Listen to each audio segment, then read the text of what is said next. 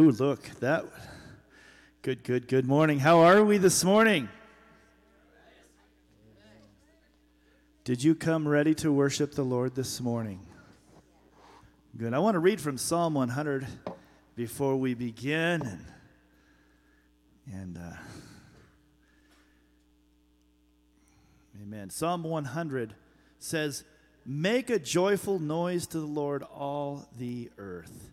Serve the Lord with gladness. Come into his presence with singing. Know that the Lord, he is God. It is he who made us, and we are his. We are his people and the sheep of his pasture. Enter his gates with thanksgiving, his courts with praise. Give thanks to him and bless his name, for the Lord is good. His steadfast love endures forever, and his faithfulness to all generations." That's where we've come to worship this morning, because he is good, and we want to make a joyful noise this morning. And as I look out in the congregation, I realize that's what some of us do, is make a joyful noise. Some other people sing, but it's all worship to the Lord, amen? Because some of you know what when you're like, yeah, that's me. But we want to sing. We want to just lift our voices to him, not just listen, but extol him with our words and celebrate him and invite him in. Make declarations. Some of these songs that we do in worship, they're declaration songs. So as we're singing a song, if it's worship, make sure you're singing it to him. If it's a song about him, declare it loudly in this congregation. Let it go out into the heavens. If it's a declaration, own it and make it an affirmation of something that's happening for you in your life. Turn it personal. This isn't karaoke. This is a time to think about, put our hearts on him, magnify him, and enter his gates with thanksgiving, his courts with praise. Another reason to give thanksgiving is today is the last day of the winter holiday.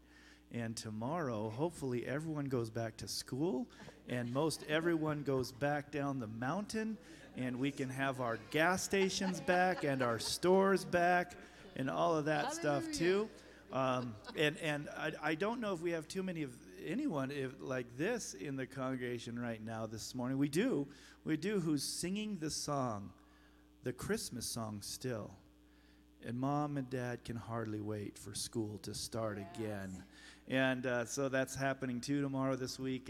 But we want to worship him and celebrate him for, he is good.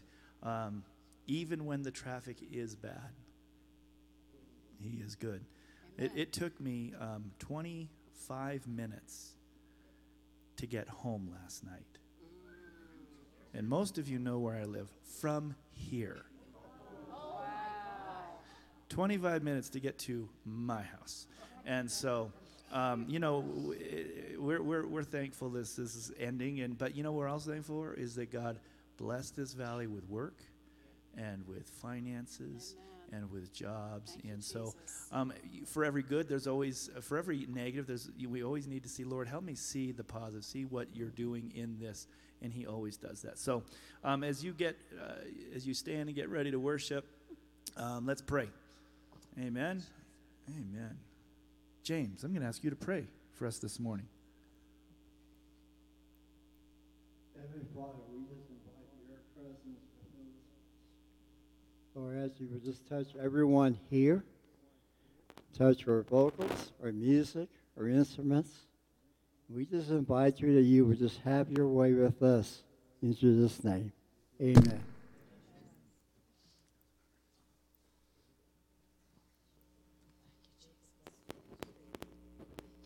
It's going to go pop.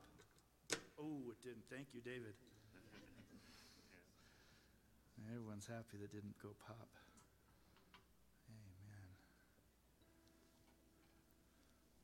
Amen. Are we in tune? Amen.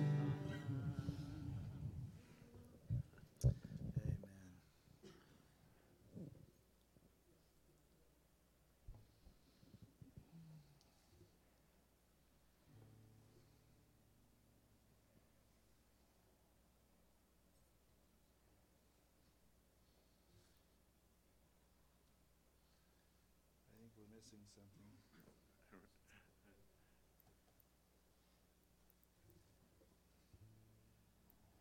We are. I kicked the plug out. Oh, I see, the white cord right over there. See that?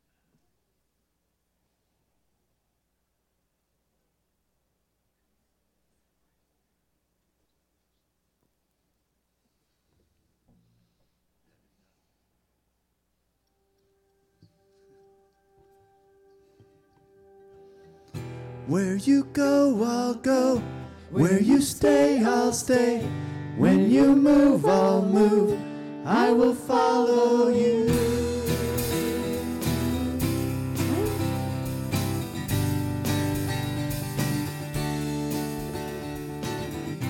All your ways are good. All your ways are sure. I will trust in you alone. Higher than my sight, high above my life. I will trust in you alone. You alone. Where you go, I'll go. Where you stay, I'll stay. When you move, I'll move. I will follow you. You love, I'll love. How you serve, I'll serve. If this life I lose, I will follow you. I will follow you. Yeah. Light unto my life. I will live for you alone. You're the one I see, knowing I will find all I need in you alone. You alone. Where you go, I'll go. Where you stay, I'll stay. When you move, I'll move. I will follow you. You love, I'll love. How you serve, I'll serve. In this life I live, I will follow you. In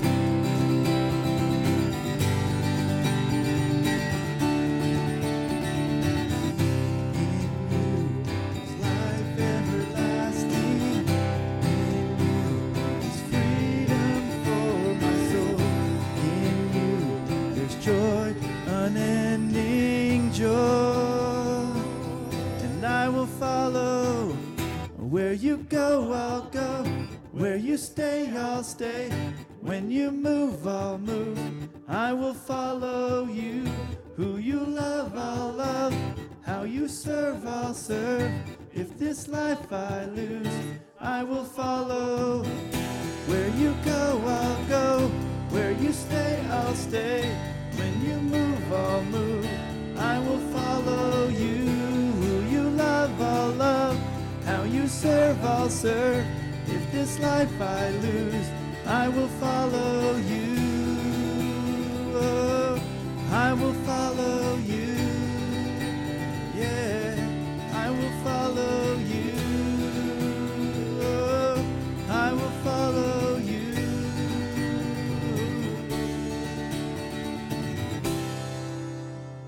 Amen.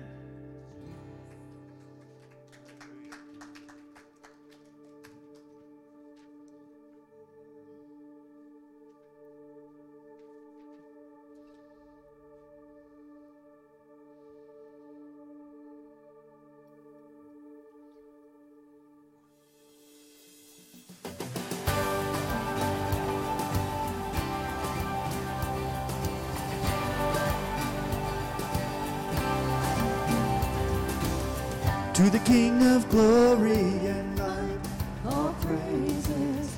To the only giver of life, our Maker.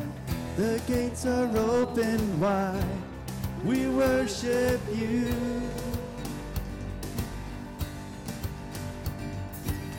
Come see what love has done, amazing. He brought us with his blood, our Savior. Our cross has overcome. We worship you. Shout Hosanna! Shout Hosanna! Jesus, he saves. Shout, Hosanna, he rose from the grave. Come and lift him up, Hosanna.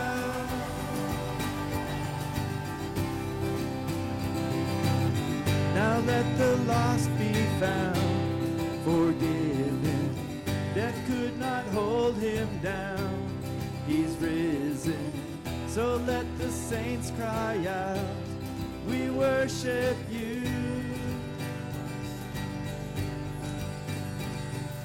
Shout, Hosanna, Jesus, he saves. Shout, Hosanna, he rose from the grave. Come and lift him up, Hosanna.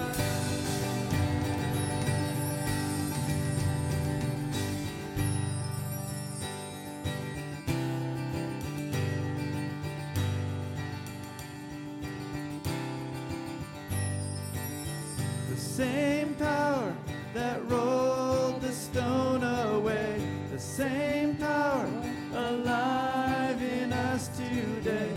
King Jesus, we call upon your name, no other name.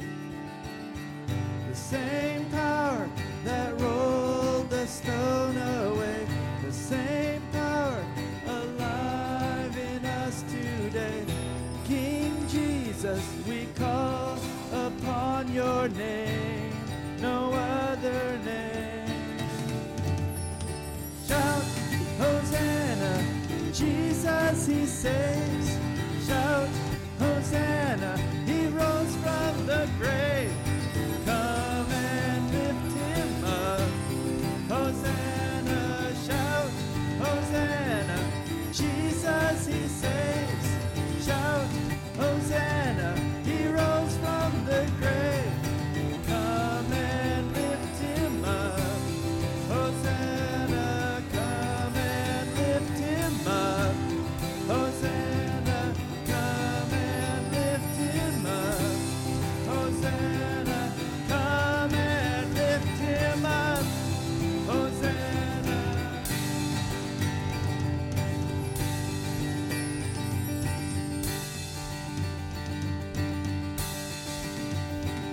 Hallelujah, Lord, we lift you up today. Hallelujah.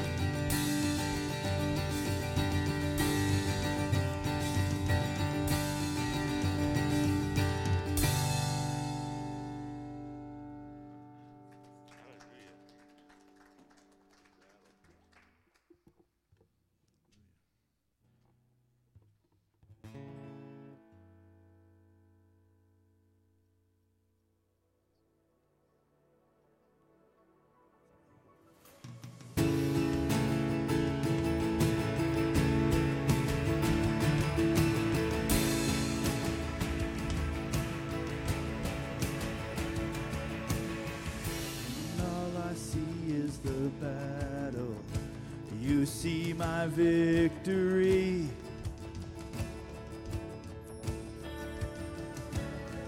When all I see is the mountain, you see a mountain move. And as I walk through the shadow, your love surrounds me. Yeah. There's nothing to fear now, for I am safe with you. So when I fight, I'll fight on my knees, with my hands lifted high. Oh God, battle belongs to you, and every fear I lay at your feet. I'll sing through the night. Oh God, the battle belongs to you.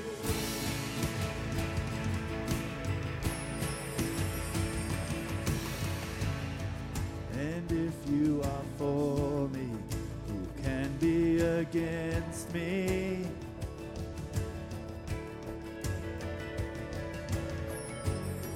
For Jesus, there's nothing impossible for you.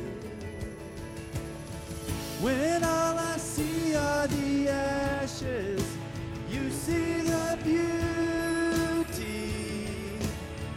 Yes, you do. Yes, you do, Lord. When all I see is a cross, God, you see the empty tomb. So when I fight, I'll fight on my knees with my hands lifted high. Oh God, battle belongs to you. Every fear I lay at your feet, I'll sing through the night. Oh God, battle belongs to you. An almighty fortress, you go before us. Nothing can stand against the power of our God. You shine in the shadow, you win every battle. Nothing can stand against the power of our God. Almighty fortress, you go before us. Nothing can stand against the power of our God. You shine in the shadow, you win every battle.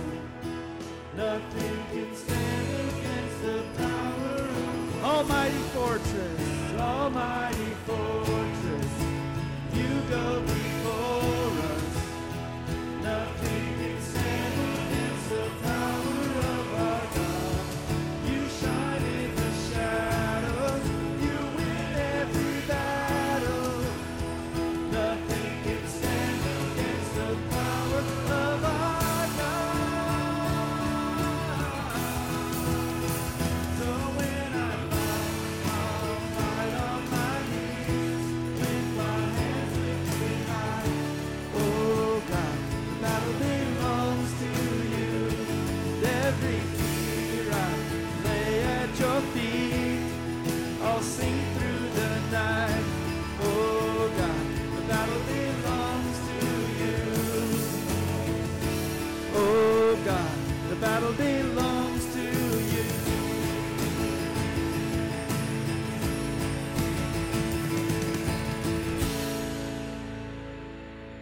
Hallelujah.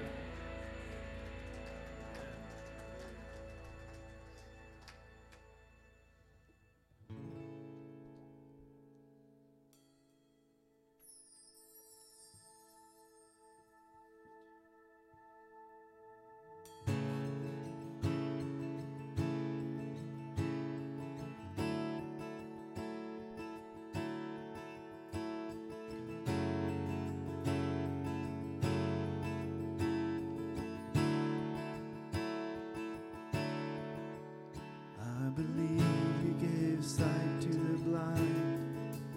I believe that the dead came to life.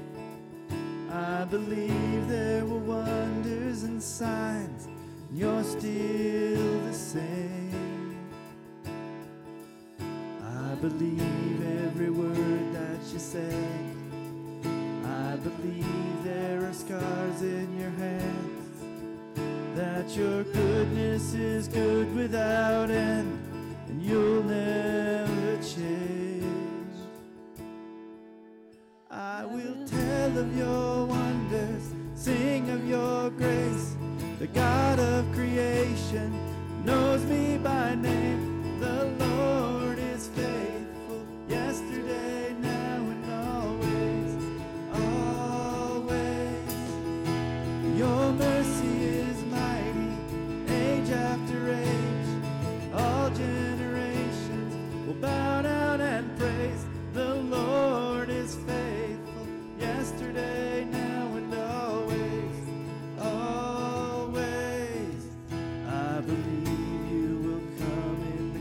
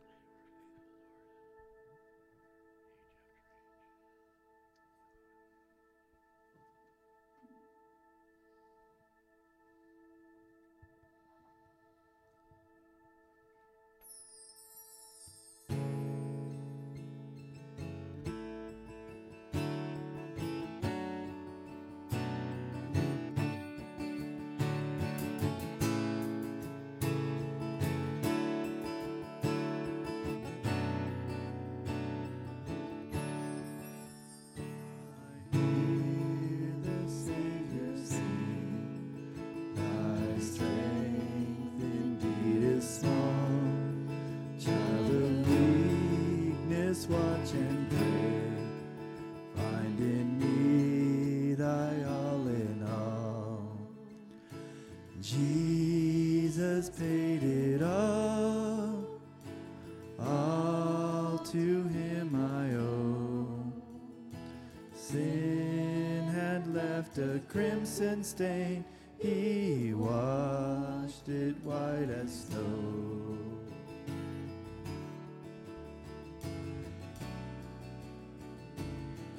Lord, now indeed I find thy power and thine alone can change the leper's spots and melt the heart of stone. Jesus paid it all to him I owe. Sin had left a crimson stain, he washed it white as snow.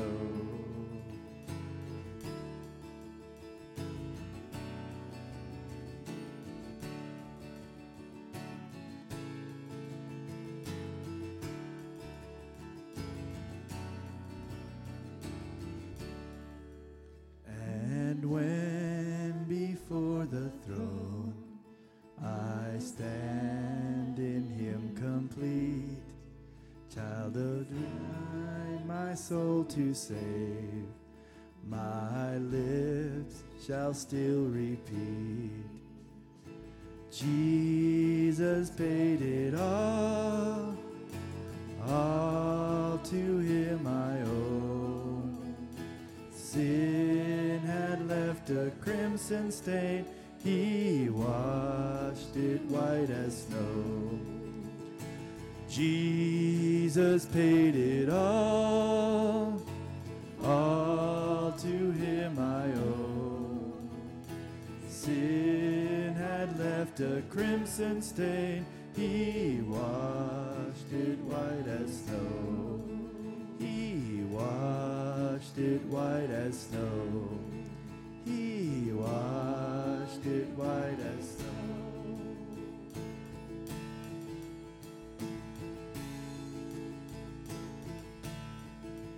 Oh, praise the one who paid my debt and raised this life up from the dead. Oh, praise the one who paid my debt and raised this life up from the dead. Oh, praise the one who paid my debt and raised this life up from the dead.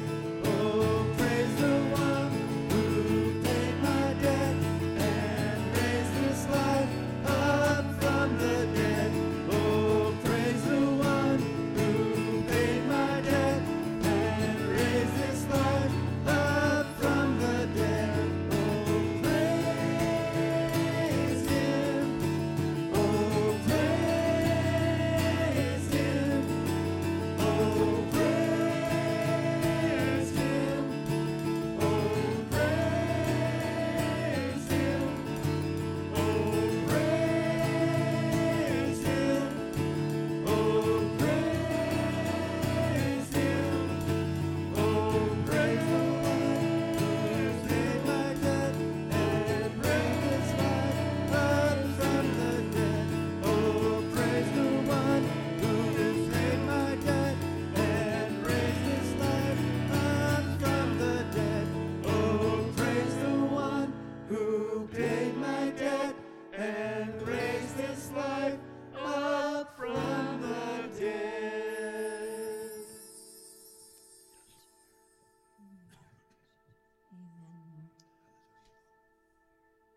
Hallelujah, Lord. God, we praise you this morning. God, we thank you so much that you raised this life, my life. I thank you that you raised me from the dead. God, I thank you that you saw me when I was still in my sin, God, that you loved me anyway. God, I thank you that you saved me from going further down a road that would have destroyed my life and eventually my soul in hell, God, that you loved me and you called me from darkness. God, I thank you that you even gave me the power to say yes to your call when you called me. Father, thank you that my life is raised from the dead, that my name is written in the Lamb's book of life because of the one Jesus who went to the cross for me to pay it all. Lord God, we owe everything to you. We owe everything to you, God. We thank you that you have washed us white as snow. Lord, I pray that you would also give us now strength and power to receive it, to believe it, that we are new creations, forgiven, redeemed, renewed, Father. Help us to live like it. In Jesus' name, amen. Amen. Amen. Love one another before you're...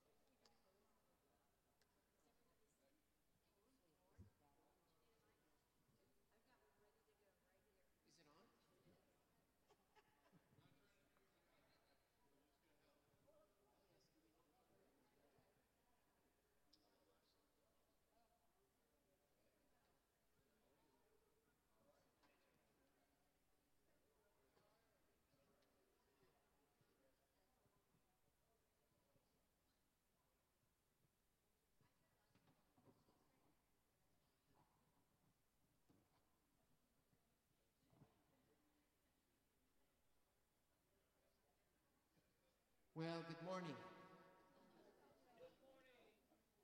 Somebody heard me. It's great to be in the house of the Lord this morning. Yes. Some of you might be wondering why I'm up here, because you don't usually see me up here. I am one of 3 people that are running and facilitating the Grief Share program in the Valley. And we have a new session starting this Tuesday at 6:30 p.m. at the Cornerstone Fellowship, and that is behind the community market. And this session is for people that are experiencing death, people that have experienced it, people not that you want to go forward, but when we have somebody that we love die, our whole world changes. Everything changes about it. It's been 6 years since my wife Linda died, and yet it still brings up those memories. It still causes me to catch in thinking about it. And it is getting easier for me, but it's also still there. And so I still feel that call to help people process the death of their loved one and to learn how to live with grief. And we don't die, we do live. And we have to really take that attitude of God is inside of me, and he is the one that's living inside of me. And it's important that we learn to have that strength. Our partner walks beside us in this death. It's no longer consuming me, but she's there. And so it's important. There are brochures out on the back table. You can see me afterwards. But I would encourage you, if you've suffered a death, if you've experienced that in your past, that this would be an opportunity to live and breathe and have new life. Thank you. Thank you very much. Good morning. Well, the only announcement I have is just to remind those that are leaders that we have a leaders meeting right after service over in Kids Zone. And so, yeah, we look forward to seeing you. And we're going to be projecting our vision for the Journey Church. So that is right after service. And with that, we're just going to, as you're getting ready to receive tithes and offerings, if we could put up that screen of the different ways that we can tithe and offer. Actually, just kidding. Don't put that screen up. We're going to have a quick video from our one and only Madeline Hastings. So if you guys want to get ready to tithe, and then we'll watch this. It's been a couple weeks since I've done an update, so I just wanted to let you guys know how everything has been going. So we were in Kuala Lumpur for about 4 weeks. It was really, really great. We did a lot of different kids ministries, a lot of different evangelism, just lots of different things. But it was really great. We were able to meet a lot of people and work with a lot of different churches, especially over Christmas. We were able to do a lot of different ministries focused on Christmas specifically, which was definitely hard in some ways, as it's very spiritually heavy here. But it was really great. So we had a really awesome 4 weeks in Kuala Lumpur, met a lot of amazing people. So yeah, it was good. And then this past week, I had mentioned in the past that some people had some visa issues, and some people had some visa issues, and they got those all sorted out. So they were gone in Singapore for a couple days, and we came to another city, Penang. And we've been doing different ministries here, but we're all back together now. Everything is great with everyone. We're all as a team, so it's been really good. It's been a really awesome week. God has been moving so much in this city. We've seen a lot of healings take place, which is so cool. We've done a lot of different evangelism activities, and we've seen a lot of breakthrough. There's a lot of tourism here in Penang, so we've been able to talk to different people too. And be able to share the good news with them. So it's all been super impactful. We've been able to share a lot with different people. We're in a pretty small house right now, so that's why you see everybody walking in the back. But yeah, it's all been so good. So one short testimony I wanted to share with you guys is before outreach started, our leader, Damaris, she got a word, and God told her that you were going to speak to people in authority. So since we've been here in Kuala Lumpur, we had a really awesome event that we were able to be a part of and do a ministry there. And we were able to pray with one of the leaders in that city. So that was really, really awesome. And we were able to bless him and share with him the good news. And then just last night, we were out evangelizing at a festival that they had here. And again, Damaris on our team and one of another student we're working with here, they were able to pray with the Prime Minister of Malaysia. So that was really, really awesome. And God has really protected us, because it can be dangerous to minister to certain people groups here. But it's been so cool. And me and another girl were able to pray with another person who's a part of the government. He serves here. He is a Christian, and so we're able to bless him. And yeah, so it's so cool to see God working and answering and fulfilling things that we had prayed about before we even left Sweden. So yeah, it's been a really great week here, and it was a great 4 weeks in Kuala Lumpur as well. So we'll be here for just a couple more days. It's a pretty short time here. Yeah, just a couple more days here doing different ministries, working with the YWAM base that we're staying with currently. And then we'll be off to the East Island of Malaysia. So we'll be in Sabah for 2 weeks. And yeah, we're not quite sure what it'll look like yet. It's very just going with the flow of things. So I will try to do one more video update in a couple weeks, but I hope you guys are all doing well. I miss you so much. Thank you for your prayers. Keep praying. We really, really appreciate them. Yeah, and we keep seeing God move here. So it's been super powerful. Hopefully it can be encouraging to you guys too.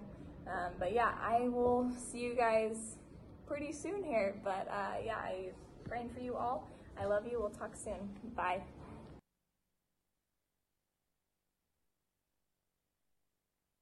I wanted to encourage you guys, when we're giving in our tithes and our offerings, that's investing into the ministries here at this church. And yes, Madeline is pastor's daughter, but she's grown up in the church and she's been a part of so many different things, whether it's the youth group or helping in Kids Zone and all those different things. And so every part of what you've invested with your tithe and your offering into the church then goes out to the different ministries, which then allows students, young women like Madeline, to go out and preach the word to the rest of the world. And so if you think about it, our tithes and our offerings have a small part in what's going on across the world and all around the world with those that are out on missions, which is really exciting. And so with that, let's go ahead and pray for our tithes and our offerings now. God, you are so good, and we are so thankful for the work that's being done over there, God, how you are working mightily through those young men and women, and we just ask that first and foremost you keep them safe, God, that you continue to build them up, encourage them, allow them to be wise in the ways and things that they do, God, but also to put you first. And God, we thank you for the small part that maybe our giving has allowed to be a part of that. And Father, as we're here, I pray that you'd help us to be mission-minded, even in our own homes, with people we work with our family, God, to know that each and every person we come into contact with is someone that needs to know you. So God, help us to be bold and help us to share about what you did for us, Lord, the love and the grace that you have for us, Lord. And we just ask that all that is given today would go to do just that. Lord, we love you, and in Jesus' name we pray. Amen.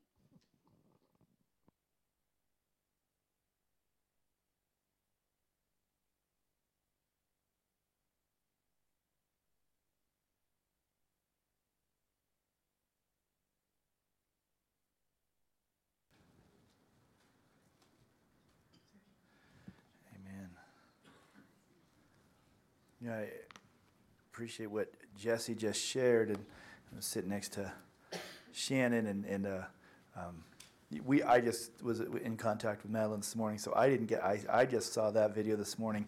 She actually probably recorded it this morning, or maybe, they're 16 hours ahead, so this morning was like 10 o'clock last night, so that might have been yesterday morning, but Shannon leaned over to me and said, it's just so amazing all the connections that as we give, what it's doing. And I don't know if you picked up on the fact that your giving into this little tiny church helped the gospel get preached and prayer for the Prime Minister of Malaysia. Wow. In case you missed that, they prayed with the Prime Minister last night. That's awesome. Isn't that awesome? Is Flo in here this morning? Oh, she might be working. Flo is from Malaysia. In fact, she's from Sabah, where Madeline is going. And so, praise the Lord for that. It's exciting. Amen? Amen. This morning, we are continuing on in the book of 1 Corinthians. So if you've got your Bible, open that up to the book of 1 Corinthians, chapter 7.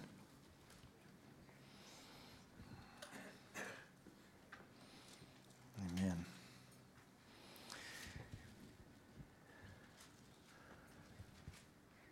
Let's pray for our time in the Word. Heavenly Father, we thank you for the Word that you prepared for us, God. In 1 Corinthians, we thank you for Paul, who was inspired by you and wrote these words down for us. God, I pray that you would bless us as we read through it, as we talk about it this morning, that you would bring life and hope and healing even, God, understanding to this Word, Father. Bless the hearer, and I pray that my words would be yours. They'd be clear in Jesus' name. Amen. Amen. 1 Corinthians chapter 7 is one of the strongest, one of the most clear and specific passages on sex, marriage, and singleness in the Bible. And that's what we are talking about this morning. If there was a title for the message, it would be singleness, sex, marriage, and divorce. And so we're going to be talking about this topic this morning. We even met this week as the elders and said, hey, how we want to handle this, because when you come to church, and I've been hearing from a number of people I've already talked to about this, that they've been in church a long time and really never hear about sex at church. And we need to, so we're going to this morning, Paul thought it was extremely important to write about it, so we're going to cover this morning so that we can get an understanding of what the scriptures talk about. And so I'm excited about this morning, and I can tell by your faces you are too. Amen. Amen. Amen. It is a delicate topic, and but it should be addressed, and it should be addressed well. And honestly, it should be addressed far more often than it is. We have kept some of these topics, multiple reasons in today's message. We don't talk about them. We don't talk about sex much in church. And so we just say, well, hopefully all that's going well for you. Here's the problem. Statistically, and story after story says, it's not. Okay? So we're not going to get real graphic, but we're going to talk about this a little bit. The other, singleness. What about singleness? What about widows? How do we address that? How do we live as single people in the church? How does God view that topic? What about divorce? What about divorce? One of the reasons we don't hear much about divorce in the church is because statistically, 40 to 60% of you are divorced. And in church, we, as pastors, never want to have anybody feel bad about something that has happened to them. But we need to address God's view and biblical view on divorce, remarriage. And so we're going to talk a little bit about that today. I also want to encourage that if any of this message at all brings up some thoughts or questions, that you would see either your life group leader or one of the leaders, one of the elders, or myself, and talk about if this comes and says, I have an issue in this area, I want to talk about this area, or whatever it is, that we are available to help you walk through and try to encourage you and point you towards tools. And there are a lot of tools out there to help us have a good understanding and a good view and a biblical viewpoint in a time where the world is espousing a lot of non-biblical truths about the subjects of sex, marriage, and divorce. And so I'm not going to spend a lot of time, but I'll even throw out some statistics that will possibly surprise and correct some things that we believe, and we'll do that as we go. Paul addresses this topic in a pretty strong way.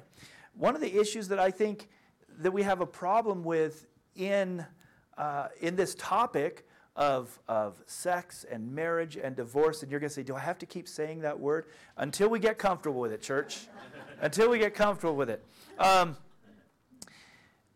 In marriage, there's a lot of issues besides just sex that come up. There's issues in marriage, as we're going to talk a little bit about divorce. But in marriage, we often ignore the signs that there could be a problem. We don't always know what to do when there's a sign that there's a problem. Sometimes we're absolutely oblivious to the signs that there could be a problem. And a lot of time we just let's ignore it until it goes away. In case this is a newsflash, it doesn't go away.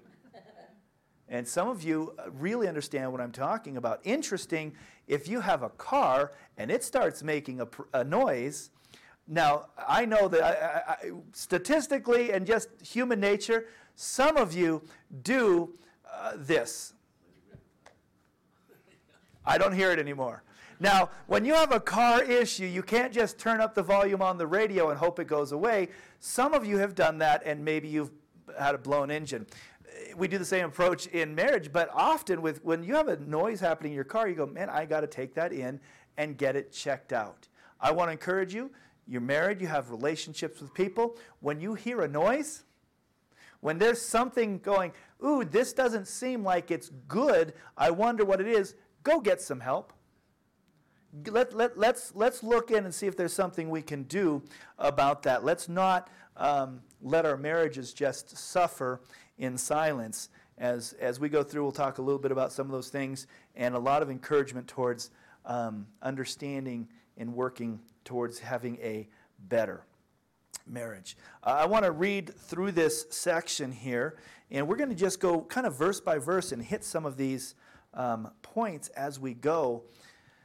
We're only going to get, if we get there, we're going to get through 16 today, and in my Bible it says principles for marriage. And so it says, now concerning the matters about which you wrote. So remember, Paul is addressing the church at Corinth, and he's been addressing things that he knew about and he heard about. Now this is the first time that we can see here that he actually says, now we're going to address some of the things that you wrote me about. He's been addressing things that he's heard about. And now apparently he got a letter from them and he wants to address it. And so he says about the matters about which you wrote, it is good for a man not to have sexual relations with a woman. Now, right away, I want to encourage wives, this is not a biblical verse for you to tell your husband. It is good for a man not to have sexual relations with a woman. What's he talking about? He's actually talking about his opinion in general that, and we're going to elaborate on this, but actually that outside of marriage, for sure, men, women should not be having sex outside of marriage. It's real simple. He's going to go on and elaborate that he thinks that if you have this gift of singleness, we'll talk a little bit more in a few minutes, that you should stay unmarried. But he's saying, listen, you should, it is good for a man not to have sexual relations with a woman, but because of the temptation to sexual immorality, each man should have his own wife and each woman her own husband. We're living in a time now that the world says just have sex. Really coming against any biblical teaching of waiting until after marriage before engaging in any type of sexual activity. They said do it. It's happening younger and younger. The idea of people entering marriage as virgins, the rates are dropping lower and lower because of what culture is saying. Interesting. Finally, there are some studies that are beginning to be admitted outside of Christendom that says when you engage in sexual activity outside of marriage and before marriage, it brings issues into your marriage. What I love is the Bible has been talking about these things forever, and now we're actually seeing some issues about this topic. They're coming into studies and psychology. But so Paul is saying, I think it's better to just not have sexual relations at all. Now, this is his opinion. Paul was likely married. His history says that he was probably married, but his wife had died by the time he wrote that. And we're going to learn that he has the gift to stay single for different reasons. And so he's kind of saying, this is what it is. But if you cannot be like that, because of the temptation for sexual immorality, each man should have his own wife and each woman her own husband. I love that. Each man should have his own wife and each woman should have her own husband. Not each man should have whatever women he wants. Each woman should be able to have whatever men she wants. But each man should have his own and each woman her own. Single man, single woman, united in marriage together. Now, one of the reasons marriage happens is because of what Paul is saying here is one of the reasons we should be married is that the temptation to sexual immorality, to have sex. And he's boiling it down to just real simple. I want to add that there are a lot of other reasons, great reasons, to be married. And it's the union and the unity and the partnership that happens when a man and a woman come together. Now, people like Mark Twain have said things like, I think living together with a woman, marriage is a very strange idea. I think it would be better for a man and a woman to live next door to each other and come over and visit. And why does people like Mark Twain and others say similar ideas? Because men and women are so incredibly different. Once I even heard that men were from and women were from, right? In other words, we are aliens, strangers to each other. The way we do everything is so different than each other. And because of that, a lot of people say, yeah, because of that, this whole marriage thing and living together thing and is weird and we shouldn't do it. That's precisely why we should have marriage. Because we bring something to the table. Each gender, each person brings something to the table that the other is lacking. So in addition to sex, which we're going to talk about a little bit, that sex unifies a husband and wife in a way that nothing else does. Husband and wife, man and woman living together, bring their gifts, their points of view, their personality, all of these characteristics, and makes this amazing, amazing union that sometimes you want to choke each other over. Right? Because we just don't see things the same way. And thank God for that. Here's a quick example of not seeing things the same way that is very, very helpful. Who's ever had a doctor tell you one thing, you went out and got a second opinion, and we're super, super, super, super glad you did? Anyone? Okay. Isn't a second opinion, another point of view, a really good thing? Think about all the things in your life, whether it was fixing a car, of course, in doctors and medical things, in many, many points that you or somebody around had one opinion, like, ooh, that sounds really good, and then somebody else brought in, and you're like, oh, I am so glad you pointed that out to me. This is what happens in marriage all the time. So there's a lot of reasons, but we're going to primarily talk about, we're going to keep back into the chapter, because we could spend weeks and weeks and weeks on this, and I encourage you to get more understanding, get more knowledge, get more information, read books, listen to podcasts. Focus on the Family has so much. Just them alone has so many resources and access to resources to help you with your marriage and your family.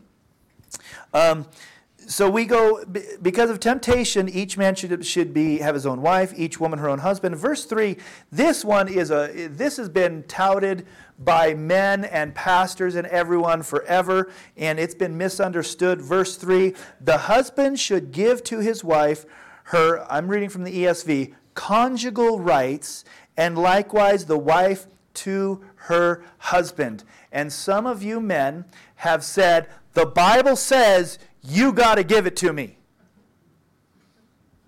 Some of you are really uncomfortable with that.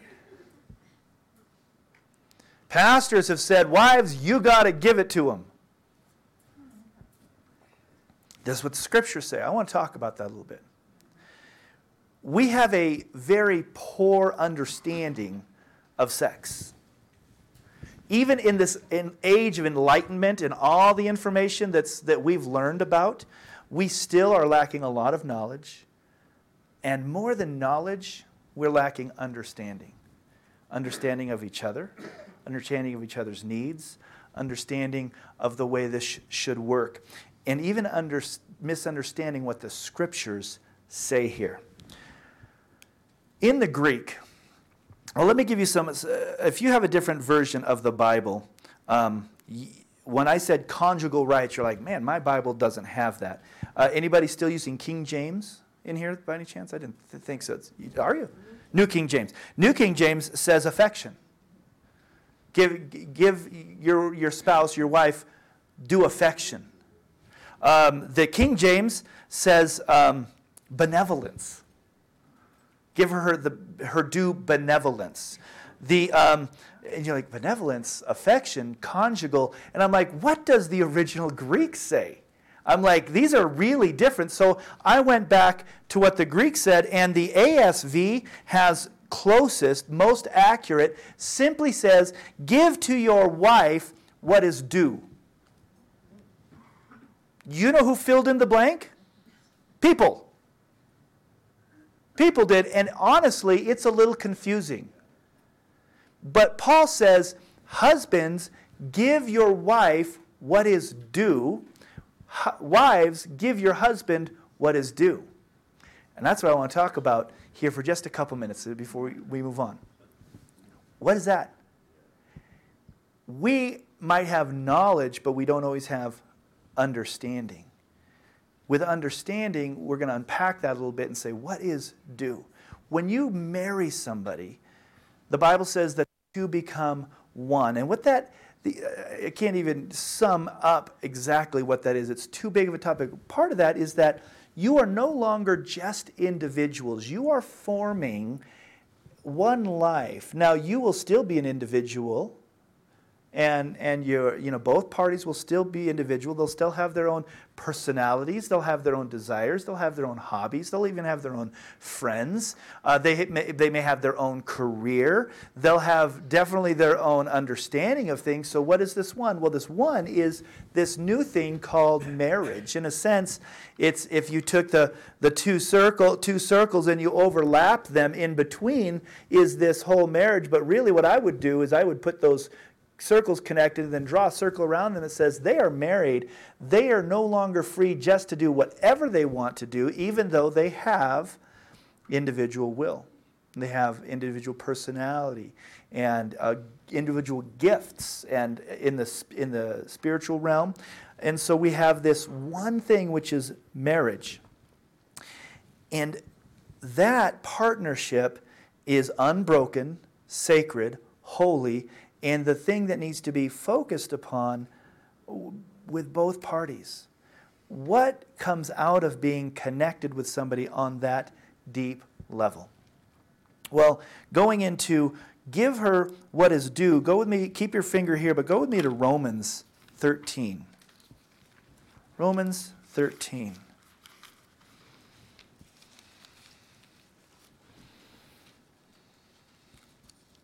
Verse 8. Now, as you get there, don't start reading and doing a Bible study yet. I know a lot of people like to read the Bible and do our own Bible study while I'm preaching. You can do that in a minute.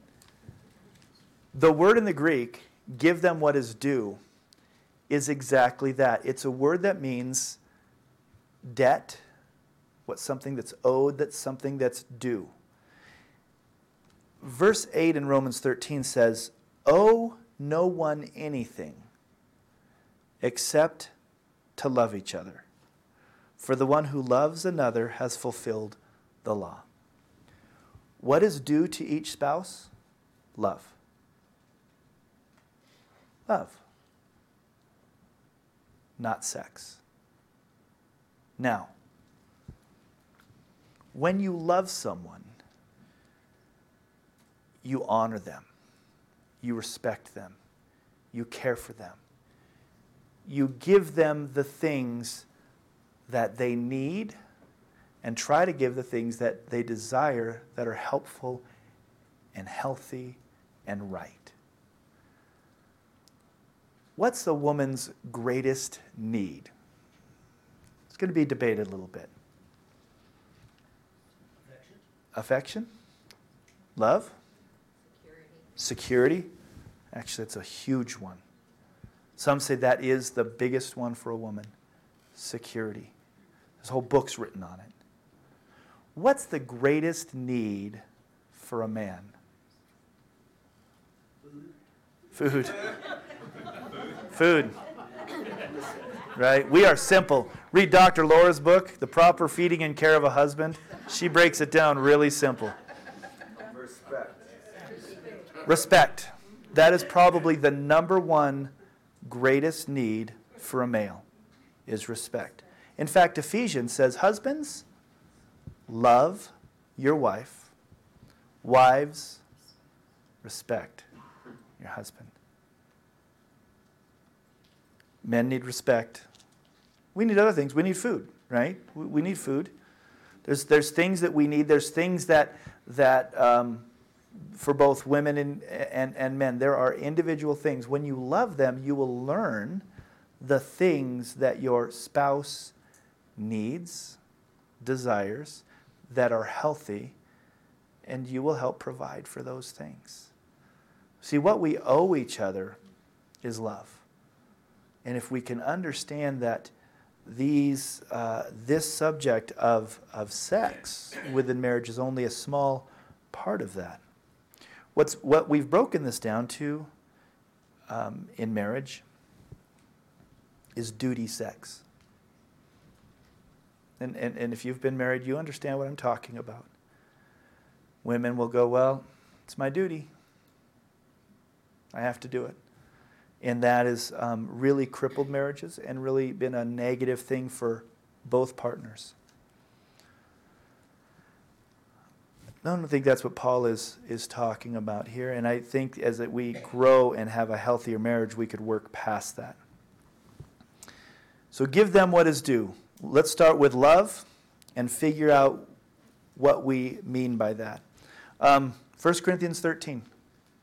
1 Corinthians 13.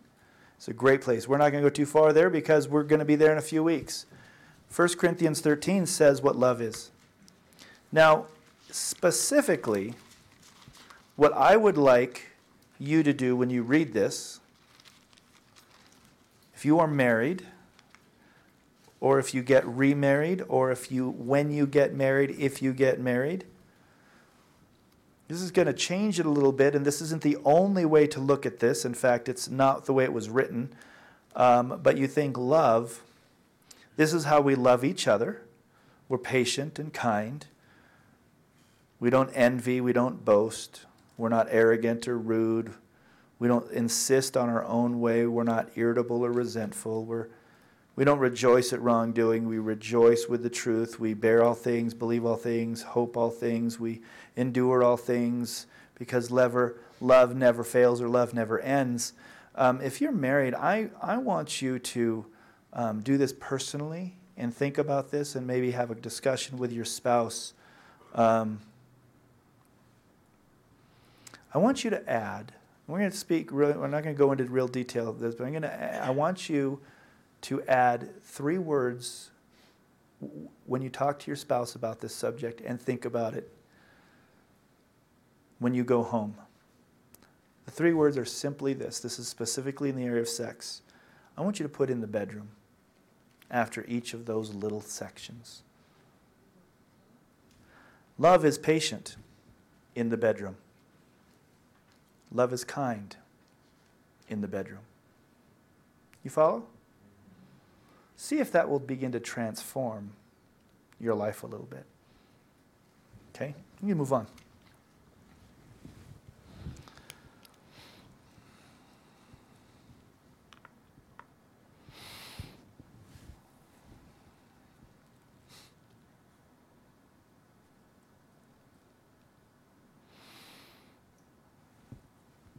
What we're really going for is intimacy. This is what husbands and wives need to have. Intimacy. That's that affection, that care, knowing each other. I think growing in that's going to help us to grow and be able to give what is due. Going back to chapter 7. Verse 4. The wife does not have authority over her own body, but the husband does. Likewise, the husband does not have authority over his own body, but the wife does. You go, man, that's a really tough scripture, and it's abused and misunderstood. But when you get married, you're no longer just your own. You have a responsibility towards each other. You've committed to love each other and to help each other and to walk with each other. That means that you don't just get to live only for yourself anymore. That means that in all areas, not just in this sexual way, and that's where we tend to do that. But you know, it's interesting that some people will, some guys will do this in the area of sex. Well, hey, your body's not your own. You owe it to me. You got to give it to me. Well, I said, well, what if the wife said, listen, your body's not your own, but you've put 150 pounds on that body, and I'm not really liking that anymore. Your body's not your own, and yet look what you've done to it. I'm like, well, you can't talk about that. Well, why not? See, we belong to each other. So we really honor each other with our whole life, understanding that we need to be there for each other. And so we'll keep going. Verse 4. We belong to each other. Verse 5 says, don't deprive one another except perhaps by agreement for a limited time so that you may devote yourselves to prayer, but then come together again so that Satan may not tempt you because of your lack of self-control. I want to hit the word self-control before we jump back into that. People, we need to have self-control. It is a thing. It exists. In fact, it's part of the fruit of the Spirit. The fruit of the Spirit is self-control. So we don't want to just say, well, I can't control myself, so you got to give me. Give me. That's what the whole society is about. Give me. I want it now. The whole problem with this area and a lot of areas is that we're always just thinking about ourselves and selfishness and how much can we get and how quickly can we get it. How much money can we get and how quickly can I get it. How much fame can I get and how quickly can I get it? There's a commercial for a little kid, or young teenager. He's talking about wanting to play football and make that pass, and it's a virtual reality commercial. You may have seen it. It's a lot of time it's played during football games. And it's kind of a cool thing. You put the virtual reality goggles on, and you are the quarterback, and you're right there, and you make that throw, and the whole stadium erupts. And there was something in that going, that's just wrong. And here's why. He did nothing to deserve that or earn that. But what we're kind of playing into is that we're going to become so real that I'm going to feel like I did. I deserve to get the touchdown. I deserve that. No, you don't. Didn't earn it. We want it now. We want a lot of it. And this can convict and be part of like, wow, I don't want that to be money, fame, sex. We can use some self-control in this area, but husbands and wives, listen, this is a true thing. Don't deprive one another of what? What's due them. Don't deprive them of love. Don't deprive them of care. Don't deprive them of respect. Don't deprive them of food. Don't deprive them of sex. Don't deprive. And specifically, he is talking about sex here, but we can put a lot of things there, and especially with sex because of the temptations. Don't do that. If you do it because you're serving God, you're praying, and you want to come back together. Here's another problem with what's happening, just to get you the background on this, is the reason they were asking about sex was not just about needing it and demanding it, but there was a whole group of people who were buying into this asceticism life, which meant everything in the flesh, everything natural is evil. Everything of the flesh, everything in the natural is evil. We talked about this a few months ago. Even food. Like, food's bad. Everything's bad. So just try to avoid everything that's natural. The only thing that's good is spiritual stuff. So some of these people were saying, so because of that, sex, even in marriage, is bad. Married couples who want to be holy shouldn't have sex. That's not true. And that Paul is actually talking about that. Also, don't do that. Don't do that. That is not true. God created sex for two people to come together and be united in a way that no other two people are united. That's why you're not supposed to share it.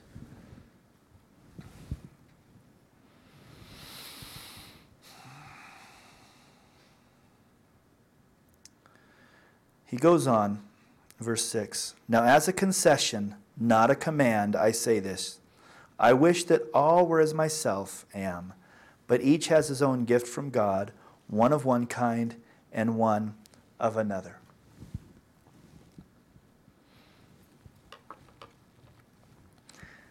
Paul's going, I'm really satisfied not being married. He goes on later to say, I can focus on the Lord. I can go wherever he calls me. I can do whatever he calls me to do. I don't have to worry about providing for my family. I wish everybody was this. Why? It's because if we could be like that, we could reach the world quicker for Jesus. But see, he's talking about his gift that he has. Have you ever met somebody who had a passion for one thing with God? Like evangelism. Somebody with a heart for evangelism thinks everybody should be an evangelist. Everyone should be out soul winning, going door to door. And you're bad if you don't, because they have this gift and they have an ability where some people are like, when I talk to people, my hands sweat, I sweat, that's really, really, really hard. And you want me to go door to door? Not this little gray duck. See, we tend to put onto other people what God has gifted us. And Paul's kind of doing that, really. He's going, I wish you were all like that. But he does recognize, but not everybody has my gift. Paul had a gift because of his discipline and his spiritual disposition that he could stay unmarried and he wasn't tempted to have sex, and he could overcome that temptation. So he's like, I'm going to stay single. And I wish you could all be that way. But it's not just the case.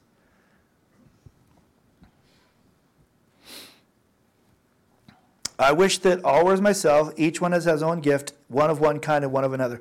You have a gift. Everyone has a gift in here. Walk in your gift. Use your gift.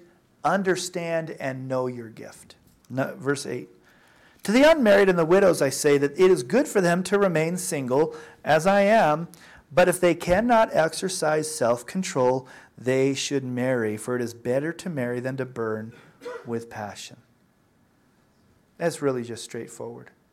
As you're living your life, you need to know your gift and your abilities. But one of the things Paul keeps going here is, if you have the need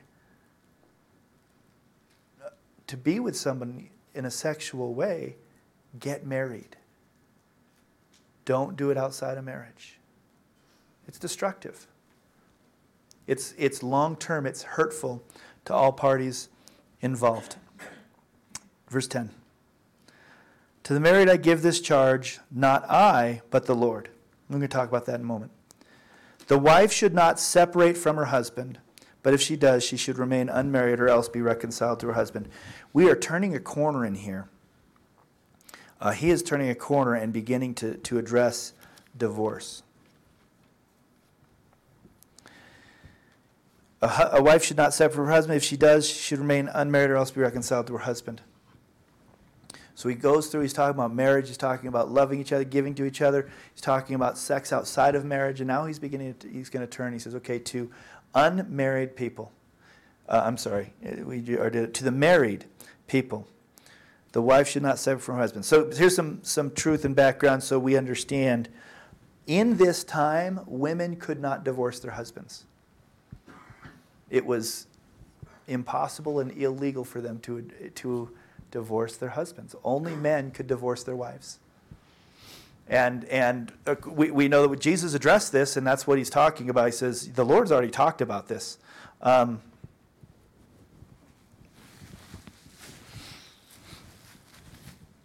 law says a husband could divorce his wife for anything, and Jesus says, no. That's just not the way it's supposed to be. Jesus talks a lot about that. But Paul's talking about to the wives. It says, he uses the word separate. Separate. A woman could separate from her husband for a time and go live somewhere else, but she could never divorce. She could never get remarried. She could never be with anybody else. She would stay his wife. And so he says, to the married I gave this charge, the wife should not separate from her husband. Under any circumstances, that just shouldn't be what happens. And some of you are like, but what about? We'll talk about some of the what abouts. Paul does a little bit also. Then it says, the husband should not divorce his wife. Let me just be really clear. This is what the Lord says. Divorce shouldn't happen. Divorce shouldn't happen. Now, this is the hard part of this. It does happen, and it's happened for a number of you. but according to God, it shouldn't happen. But look at what he said. It's like Paul already knew about us and probably about them. He said, the wife should not separate from her husband. But if she does, you know why that's in there? Because he understands that things happen. Life, bad decisions, bad circumstances happen. And so he says, listen, if it does happen, she should remain unmarried. Let me read pretty much to the end so we get some of these what ifs. To the rest I say, I, not the Lord. There's some problems we're going to read over, and some of you were like, I've always wondered what he's talking about. This is one of them. To the rest I say, I, not the Lord. What is he saying? I believe what Paul is saying when he gives the rest of this is that Jesus never directly dealt with this next part. But it doesn't mean that it's not from God. We believe that Paul was moved by the Holy Spirit to write down what he wrote down for us. Was everything that Paul ever said in his entire life truth and gospel? No. But we believe that everything he wrote down and got canonized in this book is just like God was saying it. So that's just saying Jesus never dealt with this directly. To the rest I say, I, not the Lord, that if any brother has a wife who is an unbeliever and she consents to live with him, he should not divorce her. If any woman has a husband who is an unbeliever and he consents to live with her, she should not divorce him. And then we go into this really interesting thing. So let's stop there. We're going to go to 14 in a second.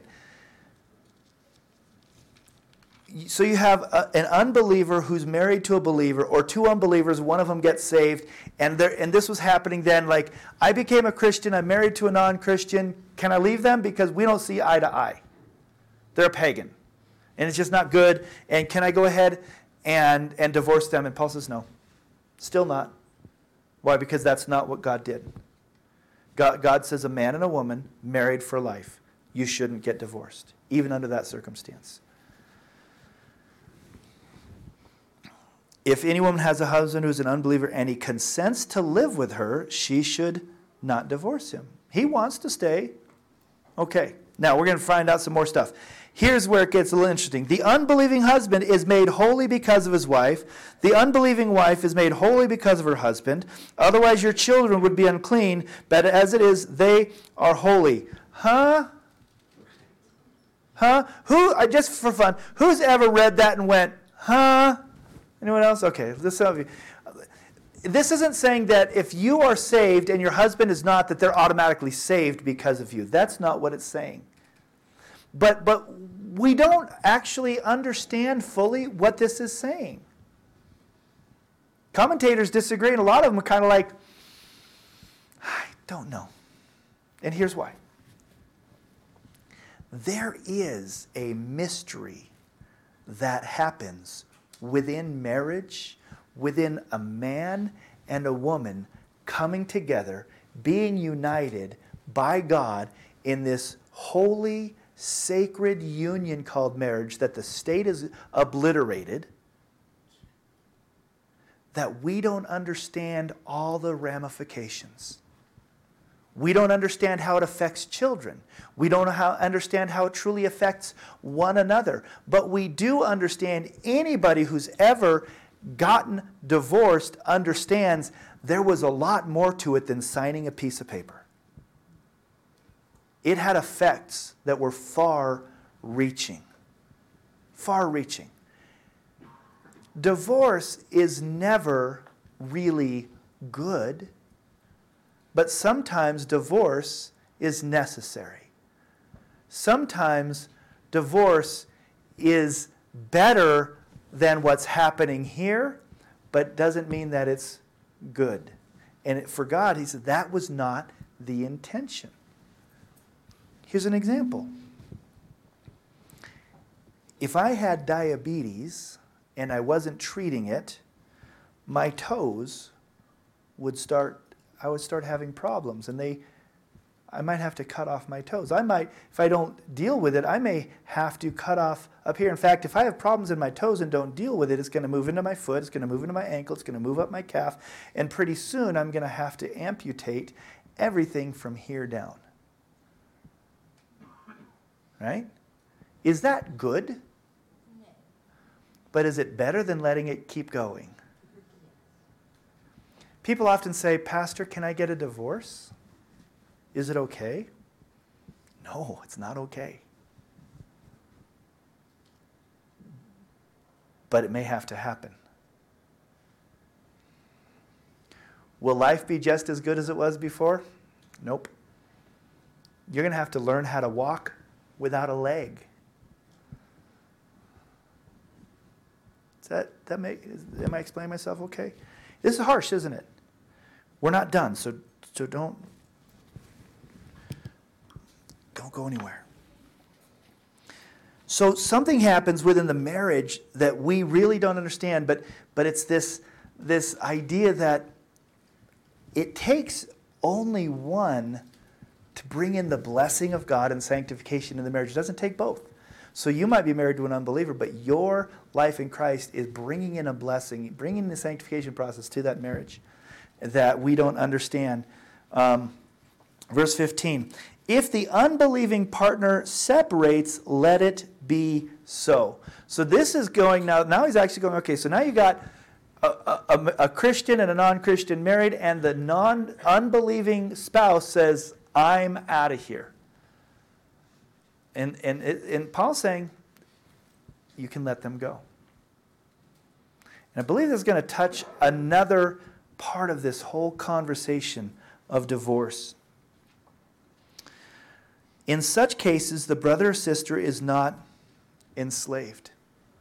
God doesn't want us enslaved, in bondage, and we can't hold somebody in bondage. See, you can't change what somebody else does. If they leave and divorce you, you can't make them not do that, can you? You can try, you can work, you can pray, you can change. We can try to do these things, but you can't enslave them to stay. And that's kind of what Paul is addressing here. If they want to go, they can go.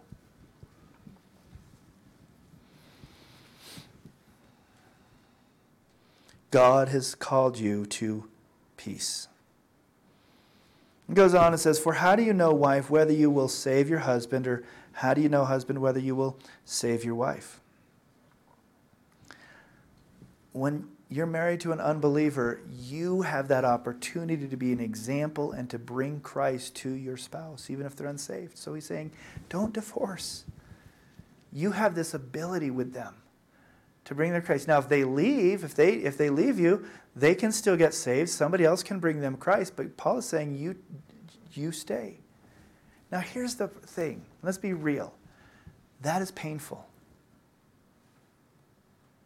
I have sat across from too many people over the years who were in bad marriages, who were in a lot of pain. And that is really difficult. But I've also sat with a lot of people who weathered the difficulty, who worked on it, who overcame it. Now, sometimes it's years, isn't it? It's years. It's a painful process. Divorce is always the less, it's always less than good. Always less than good. But sometimes it happens. And when it does, is there grace? Now that the Bible is very clear about. Forgiveness is always there for us. It's always there. Redemption, he's the God of redemption.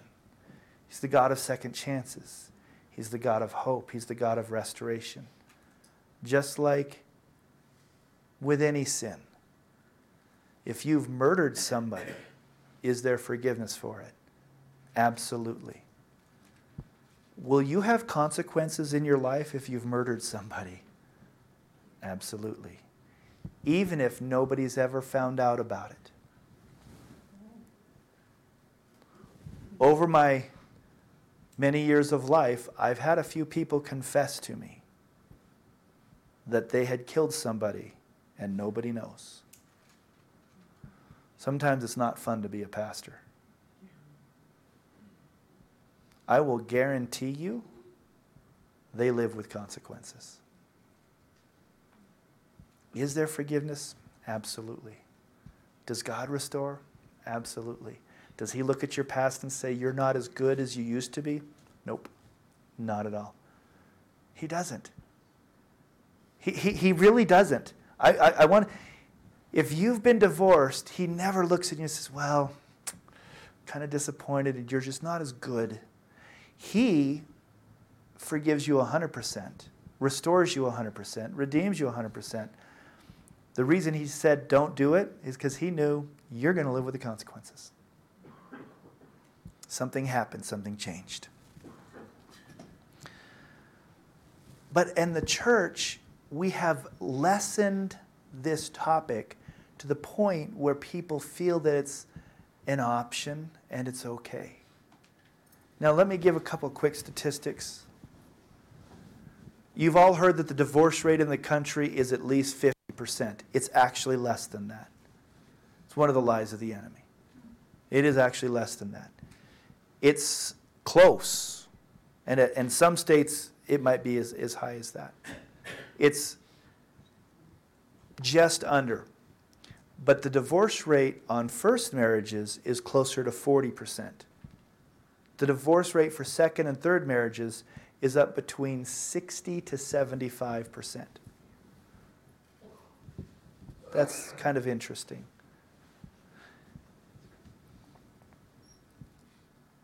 Staying together long term produces more stability, statistically and experientially.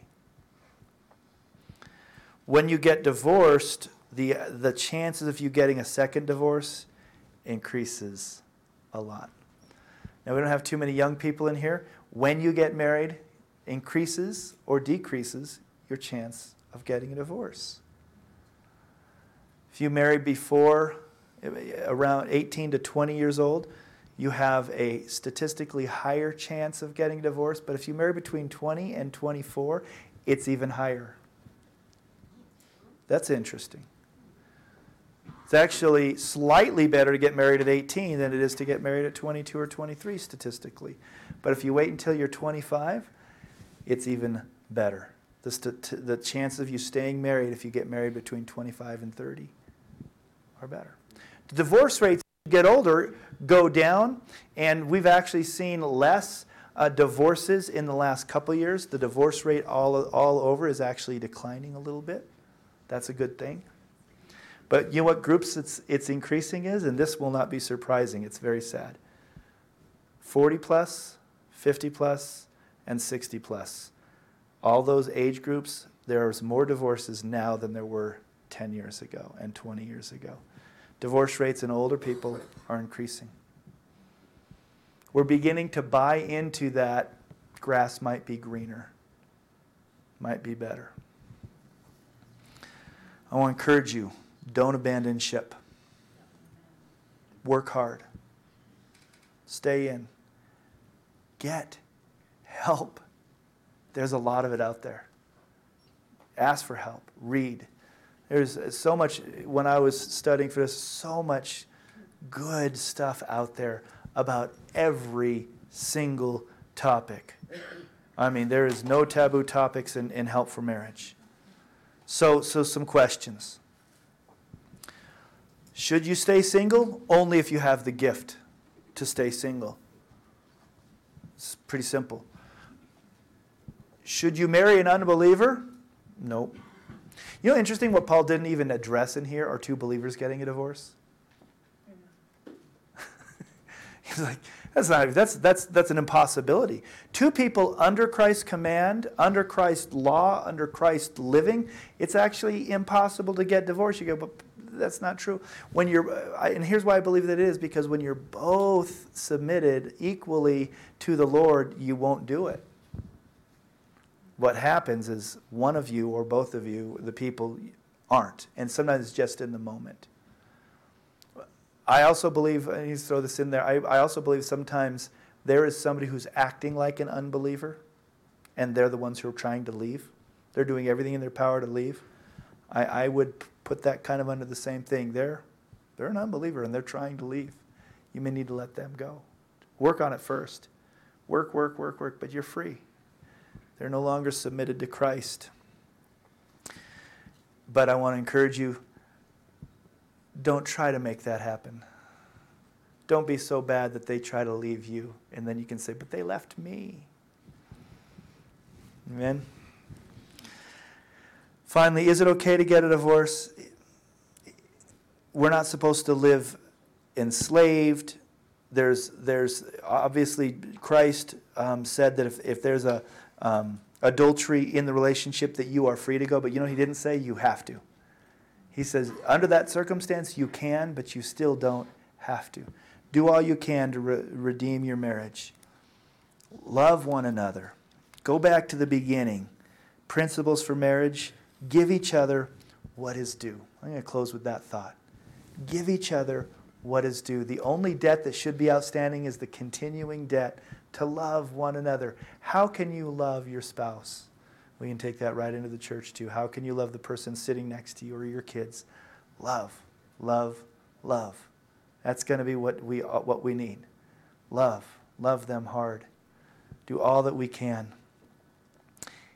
If you are at all in a situation that you need help or are having a pain in your marriage, don't hide it. Doesn't go away. Let's get some more knowledge and more understanding and help you get some tools to bring healing to your marriage. Let's close in prayer. Father, this is a direct and a tough chapter in Corinthians, but I believe it still gives hope in life. Because you are the God of redemption, the God of hope. Father, you actually are trying to save us from the difficulties that we could get into because we are making decisions based upon our flesh, our emotions, rather than in the Spirit. So help us. Lord, I pray for marriages today. Father, every marriage represented in this room, every marriage represented in this body, that you would bring life, that you would bring love, that you would bring understanding one for the other. Teach us how to love, how to care for, how to give each other what is due. God, help us to continue to be open and willing and desirous to learn more, to get more information, to get more understanding. Bless our marriages. Let them become strong. Let the marriages here not be a statistic, but break the statistics. Father, I pray these things in Jesus' name. Amen. Amen.